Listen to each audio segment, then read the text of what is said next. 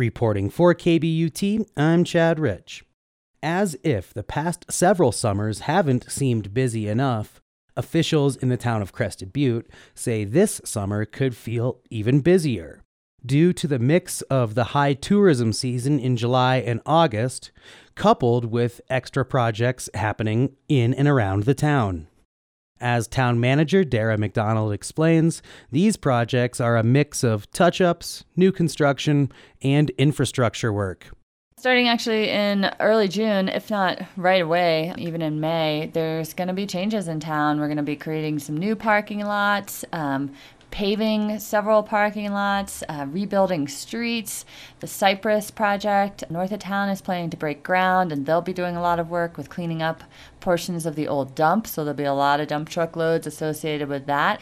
In general, the four-way is going to be under construction, so Center for the Arts, big projects right in the heart of town. So it's going to feel a little bit like living in a construction zone throughout the summer this year.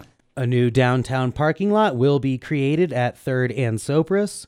The four-way parking lot will be expanded to the edge of the property on the other side of the small berm, where it will be paved and marked.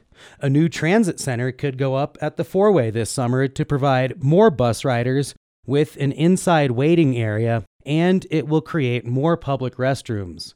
The town is still taking bids on the project, so no timeline has been set yet on the transit center update. Also, the far west side of White Rock Avenue will get some maintenance, as will the streets near the entrance of Peanut Lake Road. Crews will begin work on the Cypress development on the northeast side of Crested Butte this summer by reclaiming some of the old dump so that 8th Street can extend into the subdivision. Yes, there will be dump trucks.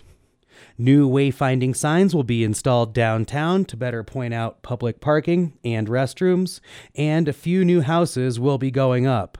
The Center for the Arts plans to break ground in about a month, and a remodel at Clark's Market, likely in the fall, will add to the feeling that everything is under construction in the town of Crested Butte. Chad Rich, KBUT News.